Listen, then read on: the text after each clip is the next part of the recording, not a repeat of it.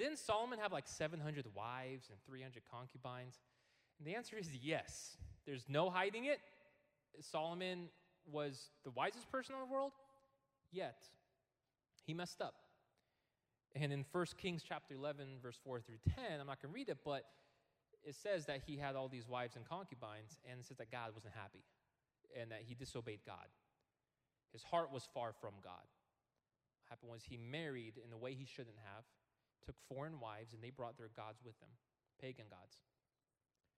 And he built up not just the temple of the one true living God, but also temples for all their gods as well.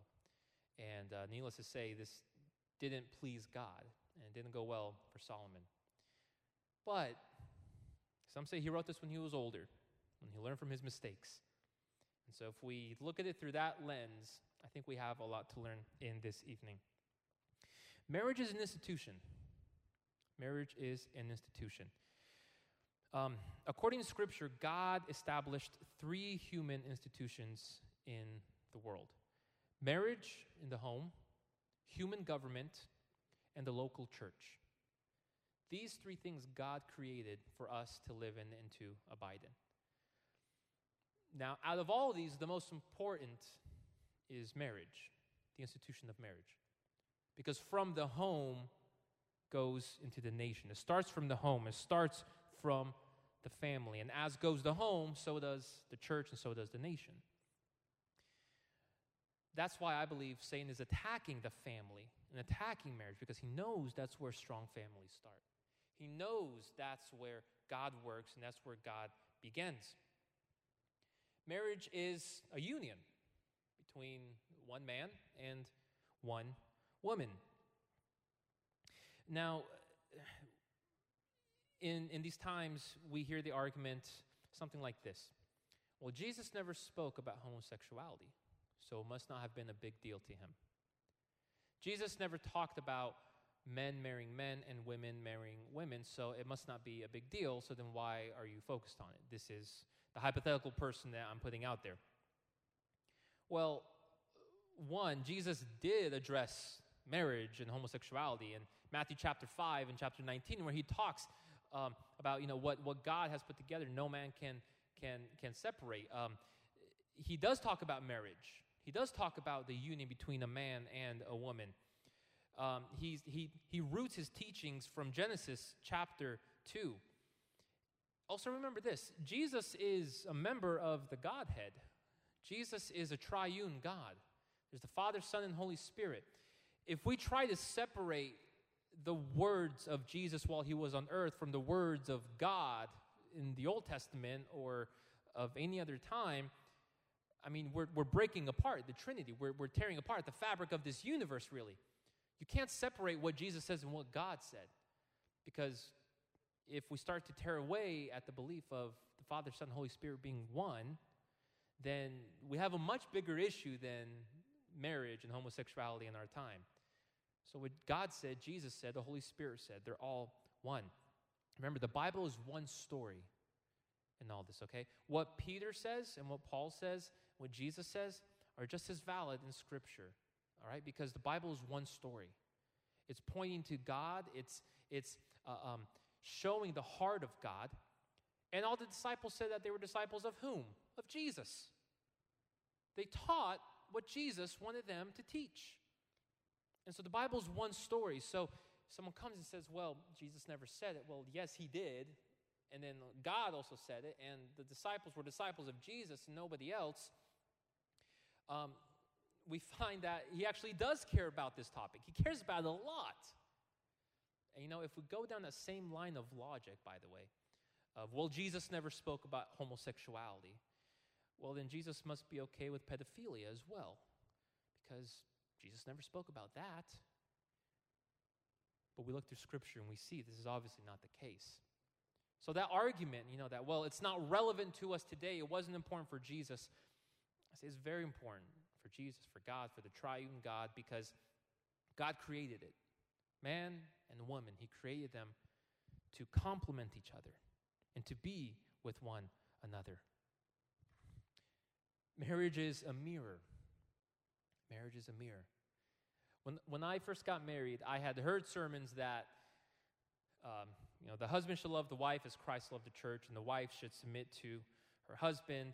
And you hear it, but then when you actually get married and you have to live it out, to me at least, I realized how profound this was, how deep this actually was. That the way that I'm supposed to love my wife is the exact same way that Jesus loved his church. And then I thought about it more, and I said, wait a second. Everything that I'm doing in my marriage is a mirror of what Jesus is doing with his church. Because remember, he is the bride, we are the bridegroom. I'm sorry, we are the bride, he is the bridegroom. He's the husband, we're the wife, okay? Make sure I get that straight. Get those words confused sometimes. So everything that happens in a marriage is simply nothing more than the relationship that Christ has with his church. It's a mirror image of what happens with Christ and his church. Since God is permanent, he designed us to have lasting marriages, not divorced. Since God is triune, he's 3 in 1, he designed us for marriages of intimate companionship. Since God is 3 equal persons, he designed us for marriages in which husbands and wives are equally dignified. Since God's Trinity is ordered, Father, Son, Holy Spirit, the Son and Spirit submit to the Father, he designed all human relationships, including marriage, with authority to be exercised lovingly and in a wise manner, without any implications of superiority or inferiority. So it's a mirror image of the relationship between God and his church and God himself. So these are just a few things of marriage at a very high level view. Obviously, we could spend the entire time talking about it, but I think there's only like 2 or 3 people here married, and so I'd be preaching, to us. But it's good to know these things. It's good to know these things from the beginning. Many things that I'm telling you tonight, I wish someone would have told me before I got married. So going down a little bit deeper into the family, let's talk about men. What does a real man look like? I see people pulling out their phones with the selfies. No, hold on. I Googled this, okay? Just out of curiosity, right? What does a real man look like? And all the pictures looked kind of like this. Like a beard, shave a little bit on the side, a little up top. And as I kept looking through the pictures, I'm not kidding, like more beards. And there were bigger beards. And they stopped smiling after a while because that's just not manly. And then, of course, black and white pictures. And then I was like, this is the ultimate man picture. Like, black and white, he's mad. He's not even smiling. He's mad. And his beard is, like, wrapped around his shoulder, right? So this is the ultimate man right here. Long beard, no smiling, and black and white picture, just very, very serious. A real man is a godly man. A real man is a godly man. A real man loves Jesus. When I first started driving on my first car, I bought a bumper sticker that said, "Real men love Jesus." And boy, did I try to live up to that sticker that was on my car, because it's a challenge, but it's the truth. Real men are godly men that love Jesus. What does this love look like? Well, loving Jesus means keeping his word. Proverbs chapter 13 with verse 13 says, "Whoever despises the word brings destruction on himself, but he who reveres the commandment will be rewarded." Guys, do you study the word? Do you revere the word? Do you love Jesus enough to see what he says? Do you love God enough to look in his word and his holy scripture and see what he has? See the promises, his commandments. Loving Jesus means confessing your sin. Proverbs 28 with verse 13. "Whoever conceals his transgressions will not prosper, but he who confesses and forsakes them will obtain mercy." That's Proverbs 28 with verse 13. Men in general are very good at bottling up their emotions and keeping them inside until one day it just explodes. Out of nowhere, it comes out. Out of the ear, out of the eye, somewhere. And you're like, where did that come from? Well, you've been harboring everything on the inside. And especially if we harbor sin, that's poison. That's bitterness. That's something that will slowly kill us. And Scripture commands us to confess to God and to talk to God. When you confess before God, it's not weakness. It's a sign of maturity. It's a sign that you've reached your limits as a man, and you're saying, "God, I'm not strong enough. I can't even control my own emotions. How am I supposed to care for those in my family? Lord, help me. Loving Jesus means trusting the Lord, trusting Jesus. Proverbs 3, chapter 5, verse 6. And by the way, these are for women as well, okay? But right now we're just looking at the angle of a man. Proverbs 3, verse 5 through 6. Trust in the Lord with all your heart and do not lean on your own understanding. In all your ways acknowledge him and he will make straight your paths. Trusting the Lord means giving up control, means surrendering. And as a man, as a guy, oftentimes in our families, in our own lives, we want to have control of everything. We want to keep control of our finances, of our comings, of our goings, of our jobs, of our school. But God says, give those to me. Trust that I know better than you. To summarize it, you can't be a real man without loving Jesus, trusting Jesus, and confessing to Jesus. You can't. If you love yourself, trust yourself, and keep everything inside, you're going to grow up to be a bitter, cold, heartless, and loveless man and a husband and father. That's why it's important to start these things now, to start the practice of talking to Jesus now. A real man loves his wife. Again, these are things I wish someone would have said to me before. Not to love your wife, obviously, but, talking about it a little more. Proverbs 19, verse 14 says, house and wealth are inherited from fathers, but a prudent wife is from the Lord. That's Proverbs 19:14. House and wealth are inherited from fathers, but a prudent wife is from the Lord. A real man doesn't take his wife for granted. A real man doesn't think it's just another step in his process of personal fulfillment here on earth. It's a gift from the Lord. You may get money from your mom and dad or a car or something from your parents' houses, as it says you're inherited from fathers. But a prudent wife, a godly wife, a noble wife comes from God. And men, remember to never take your wife for granted. To never think that, oh, God, now we're married, now we sealed the deal, we signed the document, and whatever happens after now, I can gain all that weight I wanted to gain and eat whatever I want and say whatever I want and do whatever I want. And Scripture says, or as we said in the beginning of Proverbs, wisdom is yelling in the streets and screaming. In Romanian, it would say, Bă, omule, pay attention. It's a gift from God. She's God's daughter. She's not for you to take for granted. A real man loves and leads his wife. We all know the passages from Ephesians 5 where it says that, a husband must lead the family and the wife needs to respect the authority that God put in that institution. Yet before we lead, we must first love. Before we lead, we must first love, because without love, it becomes a dictatorship. It becomes a relationship that's not mutual. It becomes one-sided, and that's not what God wants for us. A real man loves discipline. Proverbs 25:28. A man without self-control is like a city broken and left without walls. A city that is open is vulnerable to attacks. A city that's open and a heart that's open is vulnerable to attacks from the enemy. And the real man knows how to stop himself from pursuing things that in the end bring about destruction rather than growth.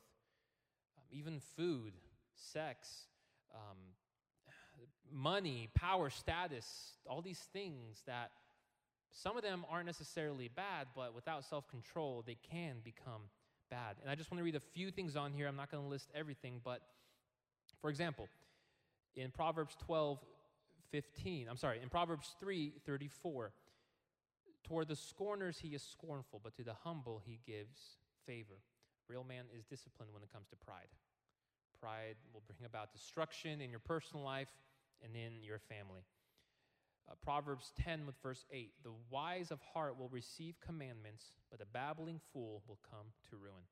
This means that a real man is disciplined with their mouths. They don't just say stuff. They don't put their family to shame. They don't go spreading things about their kids or their wives to others, and their mouth is like a babbling brook. It's just constantly running. No, they have self-control. They realize that words matter. And in a few months, Lord willing, we're going to talk about the power of words and how we should be careful about what we say. Real men discipline their tempers. They discipline their tempers. Proverbs 16:32. Whoever is slow to anger is better than the mighty, and he who rules his spirit than he who takes a city. What good is it if a man can conquer a city or a nation but cannot conquer himself? Cannot keep under control his own temper. And finally, Proverbs 29:25 says, the fear of man lays a snare, but whoever trusts in the Lord is safe. Real men are not controlled by what other people think, but what God thinks about them. If we care about what people think more than we care about what God thinks of us as men, we become trapped by their opinions and we start to please them, and we get off course in our leadership as leaders of the family. We have to pay attention to what God wants us to do. All right, on to the woman. What does a real woman look like? I didn't Google any pictures on this, so I'm not going to show you anything, okay? I was like, what is it? I'm like, okay, wisdom's like, stop, okay. Because you don't know. You just don't know. And I don't want to, preparing for a sermon here. I'm not trying to. So what does a real woman look like? Looking through the book of Proverbs, and again, we're talking about the context of family, so it's going to talk about more about what does, a wife and a mother look like, but certainly not just that. But in Proverbs 14 with verse 1, for example, it says, the wisest of women builds her house, but folly with her own hands tears it down. You think that men have power in the family and they can do whatever they want? The wisest of women can build her house or tear it down. It's in her hands.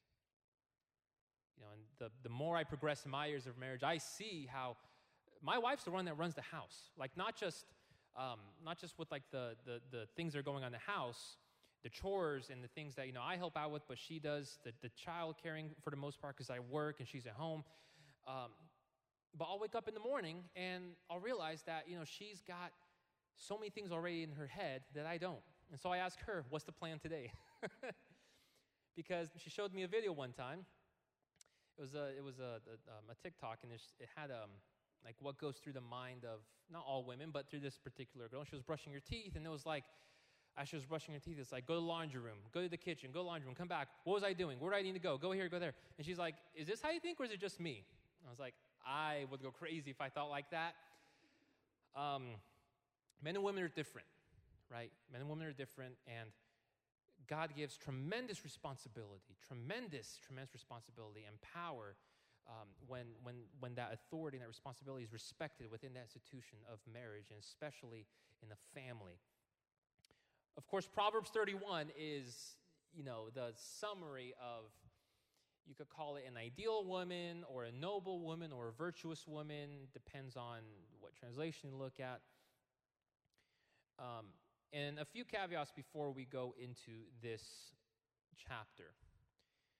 You can find the descriptions of men in general throughout the book of Proverbs, really. If a man does this, then God does this. If a man does this. And it's kind of scattered throughout the 30 chapters. But here, we have a beautiful summary and a concise definition of a noble woman, of a virtuous woman. And it's a beautiful poem, really, because it's called an acrostic poem, which means that every successive line begins with a different letter of the Hebrew alphabet. So if it were in English, it might sound something like this.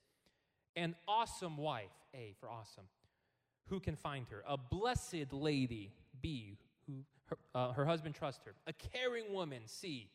A diligent worker, D. So it's not like that for us right now, but in the Hebrew language, that's how it's made. So this was actually something that the men would say and the men would sing in Jewish tradition. And it was something that was said to them from a young age. Because if you look at the context of this is the king's mother saying these things to him, like, hey, It's not a woman to a woman saying it. It's a woman saying to her son, these are the things from my experience, in my age, in my older age, that you need to look for in a wife or a mother or a woman. These are the things that are virtuous and that really, truly matter. And certainly it doesn't talk only about, being a mother or being a wife.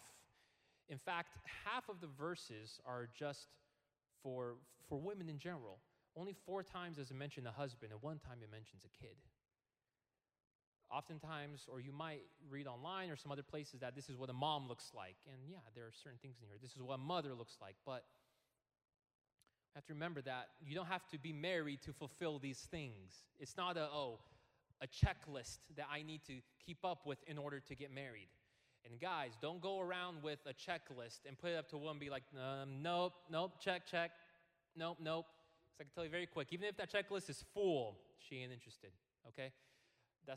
It's not a checklist, it's principles, right? It's something that is from God for a virtuous and noble woman. And you don't have to fulfill every single one of these things. These things shouldn't be a burden. They should be a guiding light, a principle. Paul wishes that everyone was single like him, right? So obviously there are some people who don't get married. And the same words that is used to describe here a woman are the same words that is used to describe Ruth by Boaz. And she wasn't married at all. She was destitute. She was broke. And yet Boaz, when he saw her, said, "You are a noble woman. We all see your character." Right? She didn't have any kids. Her worth wasn't because she had a lot of kids or because she was married. It's because she was a child of God. She was a woman of God. She has character. A woman of God has character. Just as wisdom is more important than wealth, so character is more important than jewels. And we'll find this from chapter 31, verses 10 through 12. Julian, can I borrow your Bible? I left mine in my bag, and I've had everything in my notes so far except this. Thank you so much. We have the exact same Bible, by the way, so it's easy for me to follow along. So 31 chapters 10 through 12. An excellent wife who can find. She is far more precious than jewels. The heart of her husband trusts in her, and he will have no lack of gain. She does him good and not harm all the days of her life. Marriage doesn't change a person's character. It simply enhances it. I want us to get out of this lie, out of this fallacy that, if I marry him or if I marry her, I can change him or I can change her. This is especially true for girls too, for women. Thinking they can change a guy after they get married. And he has so much potential. But as Brother Colleen said last time, don't get into a relationship for potential.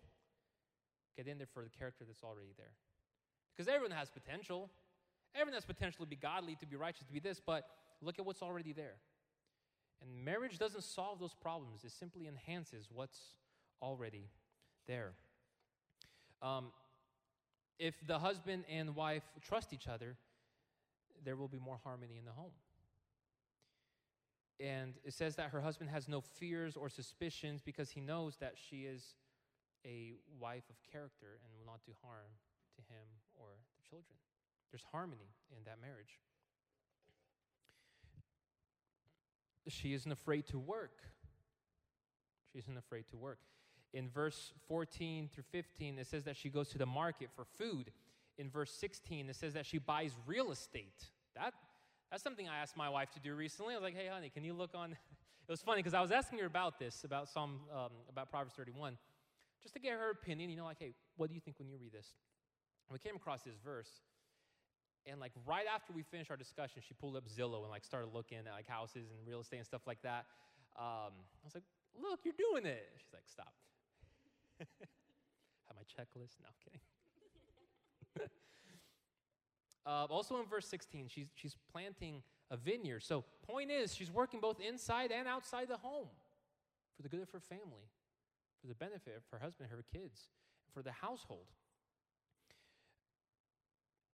And with this, I want to share a few thoughts and opinions on the work that women do, because there are many different opinions out there. One of them is a woman shouldn't work outside the home. Okay? Based on what we just read, they go out into the market, they find profitable things, they buy land. I mean, that sounds like someone who knows what they're doing. Yeah, I will say this. I remember in my college biology class, I'm pretty sure it was biology, we had a professor who was a woman, and she was talking about how certain animals care for their children longer and kind of that process and how they care for their children and their offspring.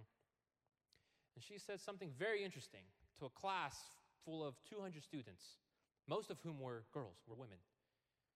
And she said, how many of you girls want to have a career? Everyone raised their hand, that's why they were there.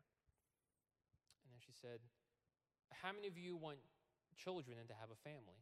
And pretty much all their hands stayed up. And she said something I never thought I'd hear from a public university. She said, for many of you, you might have to choose between one and the other. And it was silent in there. It was complete. I was quiet. I was like, did she just say that? Is she allowed to say that? She was an older lady, and she said, look, I'm just being realistic. For some of you, that might come into play. And it's a hard decision, but kids change everything. Children change absolutely everything. We have 2 young children. After the first child, my wife was still working. The second one, we're like, are we going to pay a babysitter more money than we're making? It just doesn't make sense. And so we took that decision. And it's a decision every mother, every family has to go through. It's personal.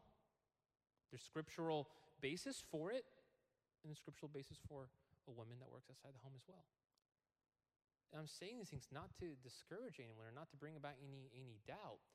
I'm just saying, we're all young adults here, and it's coming a time where that decision might take place, and it needs to be done in the family. It needs to be done with a wise husband.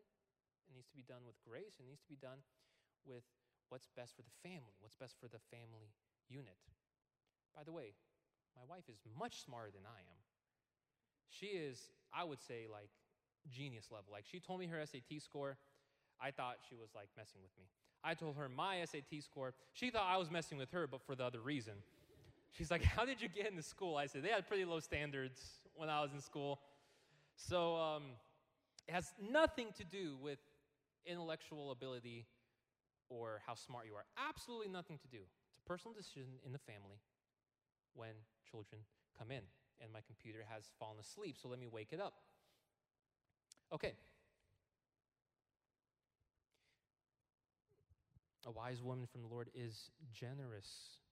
In verse 20, she opens her hand to the poor and reaches out her hands to the needy.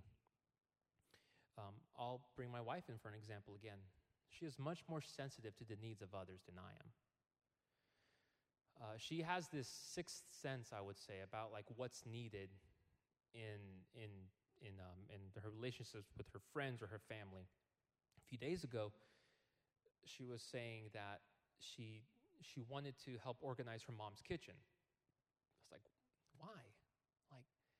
How would you even think of that? She's like, well, I was watching her. I was looking at her. I was seeing what she needed and the things that, the tools that she needed and the equipment that she needed, and I want to help her and organize it. I see the need in it. And I said, your mom makes delicious food, so whatever you have to do to make it happen, yes. But in all seriousness, she has that ability. And, I think truly, men don't typically have that gift, typically. All right? We're much more self-centered and at the front of things and want to lead and do things on our own, but the natural gifts that God has really given women, the power that he's given to women is one of nurturing, of seeing needs that we might be blind to. She's generous. She's a blessing to her husband. Verse 23 says, her husband is known at the gates where he sits among the elders of the land. Back in those days, the town meetings and the important things that would happen at the city gate. And in this context, it's a matter of he's able to do this and to be out there because she's a blessing to him, because she's helped him in this position, and he's respected at the city gates. And his wife, as we've read earlier, doesn't bring any of that, the gossip and the things that aren't from God into their family. Remember that Eve was created for Adam. Eve was created for Adam. It's interesting. The only thing that was not good after the Lord's creation was the fact that Adam was alone. Everything else was good. The creation of Adam was very good. And then he saw Adam alone, and he said, that's not good. I've given Adam a job. I've asked him to do things, but I see that he needs someone with him. And Eve was created for him. And again, this isn't a matter of superiority, inferiority. It's two people working together in harmony. Two people with complementing personalities, complementing traits that work together. Let me give you a quick example. I'm going to go up here to the piano and show you what harmony looks like. Because in a marriage, the husband and the wife should not look exactly the same. They don't have the same skills. They don't have the same personality traits. They don't have the same callings. Yet, if you are in a family that is not in harmony and things go out of whack, here's the husband,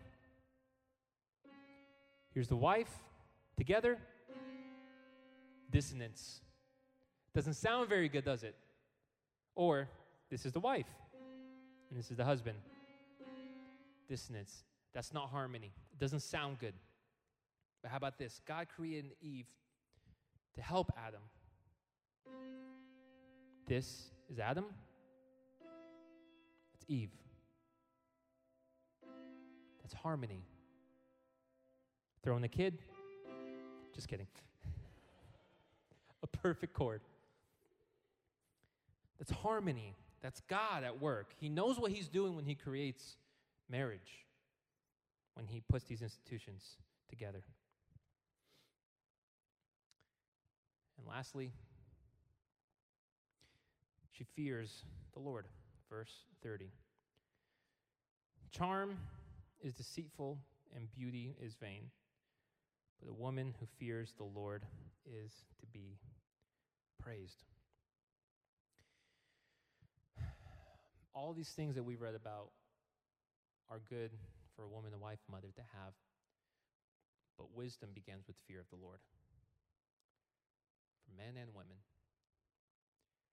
If you're at the stage of your life where you're considering marriage or looking at marriage, look first to God for wisdom.